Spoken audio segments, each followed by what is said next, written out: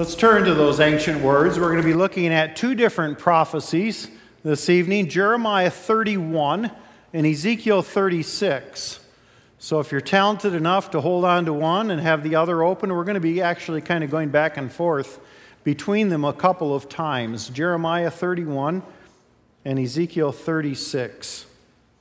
Up to this point, most of the time when we've been looking at the prophets, we have heard a negative message from them. God is condemning them for their idolatry and warning them that they're going to be taken off into exile, into captivity if they continue on. And pretty soon it's clear that they're going to continue on, and so they're sent off to exile. But now I want to look at toward the end of these prophecies, where the people are in exile, in captivity, and now God is speaking this time with a positive message. A message of return, a message that God is going to do new things. And so that's going to be our focus from these two prophecies, one of which is to the northern tribes of Israel. It's the prophecy of Ezekiel, and the other, Jeremiah, to the southern tribe of Judah, each with their own captivities. So before we get to the scripture, let's open with a word of prayer. Holy Spirit, as you use these words to inspire Jeremiah and Ezekiel to speak to your people, continue to use your words to speak to us in this day, that we might understand what you're doing in this world, what you're doing in our hearts and our lives, that we might respond appropriately. We pray it in Jesus' name. Amen. So we have talked a lot about how the prophets condemn the sins of Israel and Judah and prophesy exile as punishment. Israel to the north would fall to Assyria. Over 100 years later, Judah would fall to the Babylonians. But in the later parts of their prophecies, both Jeremiah and Ezekiel deal with people now already in captivity, and their prophecies turn to hope. Let's look at Jeremiah 31. We'll begin at verse 15. We'll begin at verse 15. This is what the Lord says: a voice is heard in Ramah, mourning and great weeping. Rachel weeping for her children and refusing to be comforted because they are no more. This is what the Lord says: restrain your voice from weeping and your eyes from tears, for your work will be rewarded, declares the Lord. They will return from the land of the enemy. So there is hope for your descendants, declares the Lord. Your children will return to their own land. I have surely heard Ephraim's moaning, and now he quotes their moaning. You discipline me like an unruly calf, and I've been disciplined. Restore me, and I will return, because you are the Lord my God. After I strayed, I repented. After I came to understand, I beat my breast. I was ashamed and humiliated, because I bore the disgrace of my youth. End quote, or end of moaning. And then God goes on, is not Ephraim my dear son, the child in whom I delight? Though I often speak against him, I still remember him. Therefore my heart yearns for him. I have great compassion for him, declares the Lord. Set up road signs, put up guideposts, take note of the highway, the road you take. Return, virgin Israel, return to your towns. How long will you wander, unfaithful daughter Israel? The Lord will create a new thing on earth. The woman will return to the man. This is what the Lord Almighty, the God of Israel, says. When I bring them back from captivity, the people in the land of Judah and in its towns will once again use these words. The Lord bless you, you prosperous city, you sacred mountain. They hadn't been able to say that to Jerusalem for a long time, called a prosperous city. People will all live together in Judah and all its towns, farmers and those who move about with their flocks. I will refresh the weary and satisfy the faint. At this, I awoke and looked around. My sleep had been pleasant to me. So what Jeremiah is doing is actually recalling a dream that God had given him that he is now to communicate on to the people of Judah. It begins with a scene of Rachel weeping. Rachel's tomb was in Ramah, just outside of Bethlehem, right on the way that they would take to be carted off from Jerusalem into captivity in Babylon. And the picture is that Rachel's weeping as her children are taken off into exile. We might say she's turning over in her grave. But then notice what God says. God says, stop crying. Stop crying. I've got good news for you. And he gives Jeremiah, and Jeremiah in turn gives Judah a picture of return from captivity. And then Jeremiah awakens from the best sleep he's had in years. Now, something similar happens in the prophecy of Ezekiel. So turn with me to chapter 36. Ezekiel 36. He has spoken to Jeremiah through a dream or through a vision.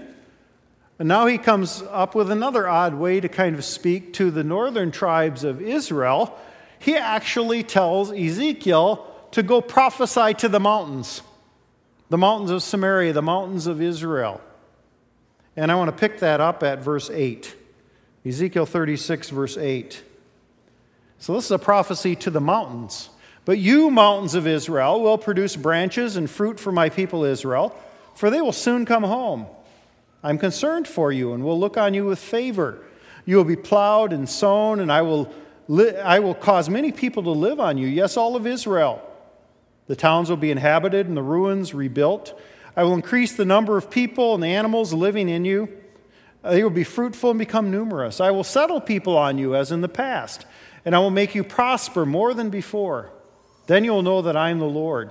I will cause people, my people Israel, to live on you. They will possess you, and you will be their inheritance. You will never again deprive them of their children. This is what the sovereign Lord says. Because some say to you, you devour people and deprive your nation of its children, therefore you will no longer devour people or make your nation childless, declares the sovereign Lord. No longer will I make you hear the taunts of the nations. No longer will you suffer the scorn of the peoples or cause your nation to fall, declares the sovereign Lord. Again, the word of the Lord came to me, Son of man, when the people of Israel were living in their own land, they defiled it by their conduct and their actions. Their conduct was like a woman's monthly uncleanness in my sight. So I poured out my wrath on them because they had shed blood in the land and because they had defiled it with their idols. I dispersed them among the nations, and they were scattered through the countries. I judged them according to their conduct and their actions. And wherever they went among the nations, they profaned my holy name. For it was said of them, these are the Lord's people, and yet they had to leave his land. I had concern for my holy name, which the people of Israel profaned among the nations where they had gone. Therefore, say to the Israelites, this is what the sovereign Lord says. It's not for your sake, people of Israel, that I'm going to do these things, but for the sake of my holy name, which you profaned among the nations where you've gone. I will show the holiness of my great name, which has been profaned among the nations, the name you have profaned among them. Then the nations will know that I am the Lord, declares the sovereign Lord, when I am proved holy through you before their eyes. So we'll stop here again. At God's command, Ezekiel prophesies to the mountains of Israel. Mountains were often seen as witnesses to covenants, witnesses of events, because they had been around for millennia. And it is also a prophecy of return. But it's really interesting that he says, despite their sinful actions, God is going to release them from captivity, but not for their sake, but rather for the sake of his holy name. God says, you know what? Your conduct, your sin has caused me to oust you from the land, and yet people are saying, why did they get ousted from the land? What's their God up to? You've profaned my name because of your conduct. And so for the sake of my holy name, I'm going to bring you back. So the hope that both Jeremiah and Ezekiel give to their people is that God is forgiving their sins, especially their national breaking of covenant by delivering them from exile. But then at this point, both of the prophecies shift. God is not going to allow things to be as they always were as they return back to the land. God's going to do a new thing. He's going to do a new thing. He's going to bring them into a new age, bring them into a new era in which they would have a new relationship with their God. And this new relationship is characterized by a renewed covenant between God and Israel. Among other things, this new renewed relationship would involve a return to the Promised Land, a rebuilding of Jerusalem and the temple, the return of God to his house, the temple, as king of the whole world. But two of the things promised to Israel in that restored relationship with God are also promised to us today.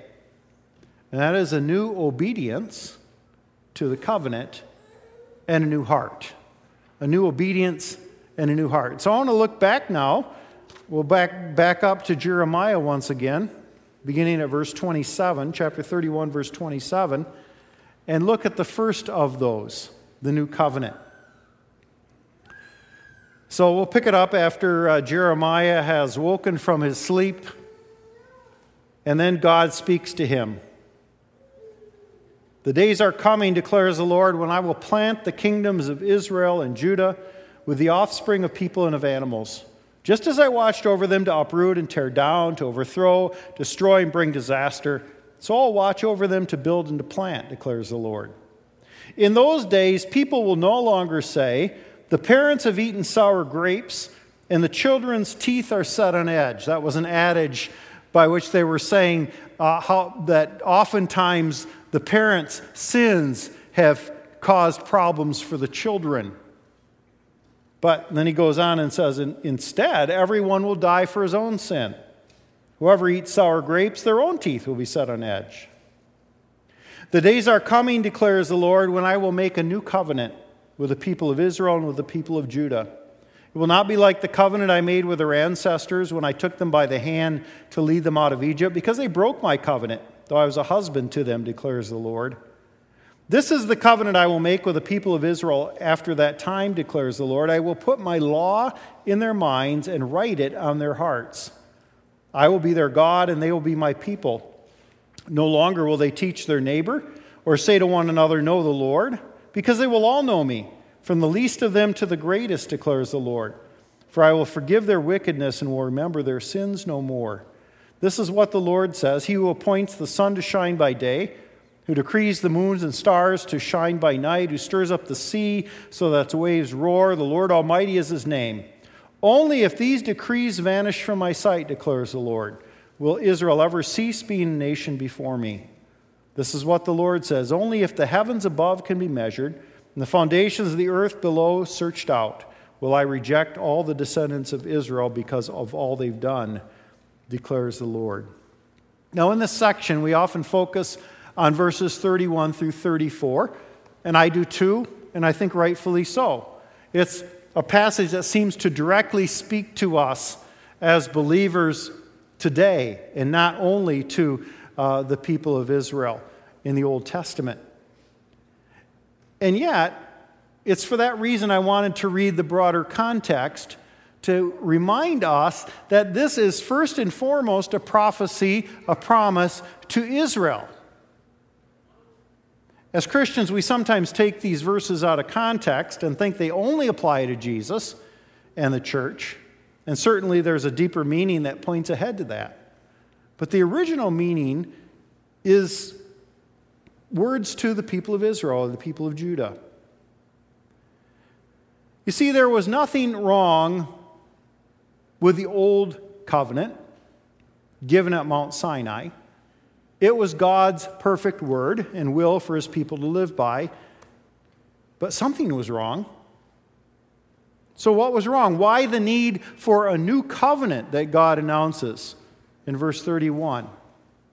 Well, first, I believe that renewed is probably a little bit better translation of the Hebrew. The word can mean either renewed or new, and so you have to use the context to decide. But if you think about it, if you compare the aspects of the old covenant with the new covenant, you find it's really the same. It's really the same other than the mediator of the covenant, who is now Jesus. As you compare those aspects. And so some scholars actually say, I think this is irony here. God is being ironic. It's only new insofar as Israel failed to keep it. Israel didn't get it. The Sinai covenant had never penetrated their blindness or deafness, and so God says, let's try it again. Let's get it right. But clearly what's wrong is not the covenant God gave. God doesn't give bad advice. God doesn't give bad commands. He doesn't give bad teaching. What's wrong is not the covenant God gave, but that they kept breaking the covenant.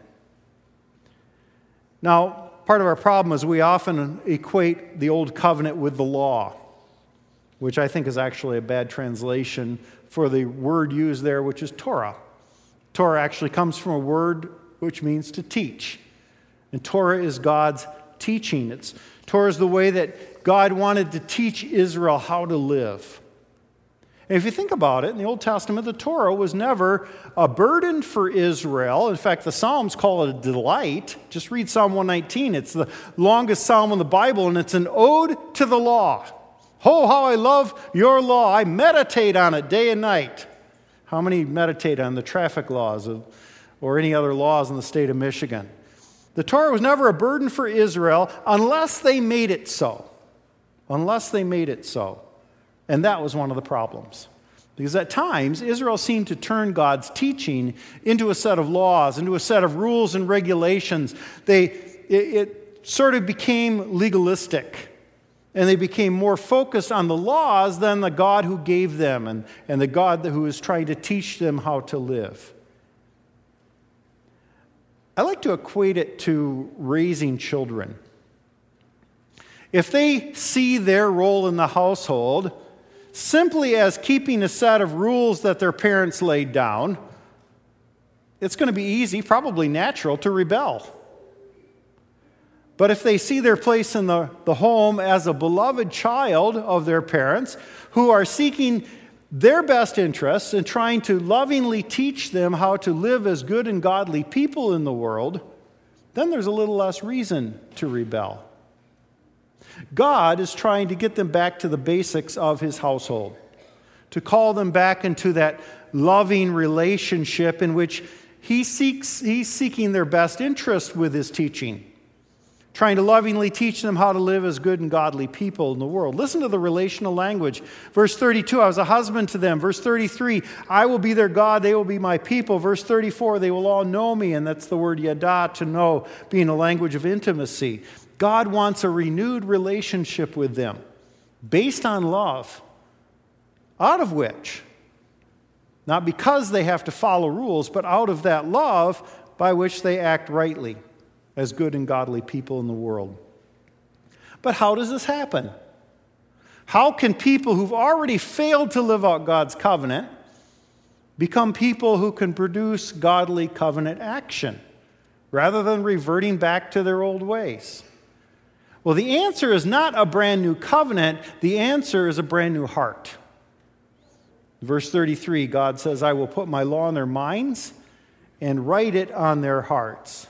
But it comes out even plainer in the prophecy of Ezekiel. So back to Ezekiel. I promise this is the last turn we'll make. Ezekiel 36, verses 24 to 28. Ezekiel 36, verses 24 to 28.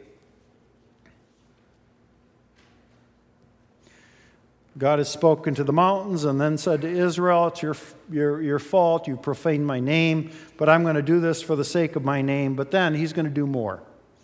He's going to make sure that they do it better this next time. And so in verse 24 of Ezekiel 36, he says, For I will take you out of the nations, I will gather you from all the countries, and bring you back into your own land. I will sprinkle clean water on you, and you will be clean. I will cleanse you from all your impurities and all your idols. I will give you a new heart and put a new spirit in you. I will remove from you your heart of stone and give you a heart of flesh. And I will put my spirit in you and move you to follow my decrees and be careful to keep my laws. Then you will live in the land I gave your ancestors. You will be my people, and I will be your God. So notice that the renewal of the covenant and the renewal of heart go together. And this is not a new theme. Back in Deuteronomy and also in Jeremiah, God talks about the need for his people to have a circumcised heart. That is, true obedience to the Torah, whose sign was circumcision, was not ultimately external. It wasn't all about that sign and all about all of the external things they did, but largely internal. That is, the Torah was not first and foremost about keeping rules and regulations. It was first and foremost, says Jesus, about loving God above all and loving your neighbor as yourself. And those, actually, Jesus is quoting Old Testament laws when he says that. So what does this mean? Well, heart in the Old Testament was a little bit different concept than we have today. The heart was the center of one's being. And so it incorporated knowledge, will, emotions. Today we probably call it mind instead. God depicted Israel's problem as not, first of all, a problem of action, although it results in bad action, but a heart problem. A heart problem. Sometimes they were half-hearted, divided loyalties between God and other gods. And sometimes they were hard-hearted, a heart of stone, or we might say a thick skull, which God's teaching couldn't penetrate, and they became rebellious. And both of those are, in a sense, relational problems. Look at the child-raising analogy again. Half-hearted children might have divided loyalties between their parents and their friends. Who do they follow? Whose advice do they take? Hard-hearted children, on the other hand, might be in active rebellion against the parents. There's no way they're going to take their advice. They want to live just the opposite of what their parents say. At times, both of them were Israel's problems, and at times I think they are our problems as well in a relationship with God. And so God comes into the exile and says, I'm not going to give you a bunch of new commandments. The old ones are just fine. I'm going to develop in you a new heart. Now, just because God says He's going to do it doesn't mean Israel doesn't have a role in it. Kind of like the body of a heart transplant patient. They either accept or reject the new heart. Either they cooperate with God in its development or stubbornly get in the way. But this heart transplant involves three things. Look at verse 25. First, it involves a new purity. I will sprinkle clean water on you, and you will be clean. I will cleanse you from all your impurities and all your idols. The very first thing they had to do was clean house. Israel had to repent of her disobedience and idolatry, get rid of the idols in their land, task number one, in their return from exile, and the impurities in their lives. They must do this through repentance and forgiveness, something they could already work on in exile. If we want that kind of relationship with God and coming into His renewed covenant in the way He wants, the first thing we must do is get rid of those things that are in the way. But secondly, then, He calls for a new heart. Verse 26, I'll give you a new heart and put a new spirit in you. I will remove from you your heart of stone and give you a heart of flesh. In place of their half-heartedness and their hard-heartedness, their divided loyalties and their rebellious nature, God is going to give a heart transplant, a heart of flesh, one that's flexible, teachable, loyal to God above all. And then finally, a new spirit, verse 27, I will put my spirit in you and move you to follow my decrees and be careful to keep my laws. That is, if they open up in repentance and willingly receive a heart of flesh, God will also give him His Holy Spirit to move them to maintain that relationship with God, to follow His teachings, and therefore to live good and godly lives. And that same thing is true for us. If we want to be in that wholehearted relationship with God, we need a new heart. Not the heart that's inundated with our sin, but a new heart that's open to Jesus and that is filled with the Holy Spirit's work. But now we remember that this was a real and historic promise to a real and historic people. So what does it have to do with us? What do these ancient words have to do with us modern people? Well, hundreds of years after Israel returned from their exile and began living this way, becoming the people of the book, the people of Torah like never before, with successes and failures, God decided to reveal Himself in a new way, a more visible and tangible way in Jesus, his Son. For what Jeremiah and Ezekiel prophesied was the initial renewed covenant. In his Son, God would offer the new covenant in all its fullness. Not just to Israel, but he would offer it to all people. So what happened when he did? Well, a number of believers from Israel saw this as the natural next step in their covenant relationship with God. They accepted Jesus as their long-awaited Messiah, and they formed the heart of the Christian church. On the other hand, there were some among the Jews that decided, no, this was a detour from the original covenant God had made with them and only them. And they didn't accept Jesus as their Messiah, and so they missed out on being part of that renewed covenant. And then there were others, non-Jews, Gentiles, who found this covenant relationship for the very first time. For all of them, Jesus went to the cross to take the punishment for everybody that everyone deserves when they fail. He died for all the sin of the world, but it only takes root in those who accept him, those who have been elected by God's grace, who've been moved by the Holy Spirit. To them, he offers this new heart and this new spirit that allows us to be in a renewed relationship with God and gives us increasingly a new ability to hear his teaching and live it out as good and godly people. Are you part of that renewed covenant today? Do you feel that God has worked in you a new heart? Do you feel the role of the Holy Spirit working in you to keep you on the right track, to guide you along the right way? That's our call. And if it's not there, then we have to go back to square one. We have to throw out those idols that are getting in the way and come to God with repentance. Let's pray.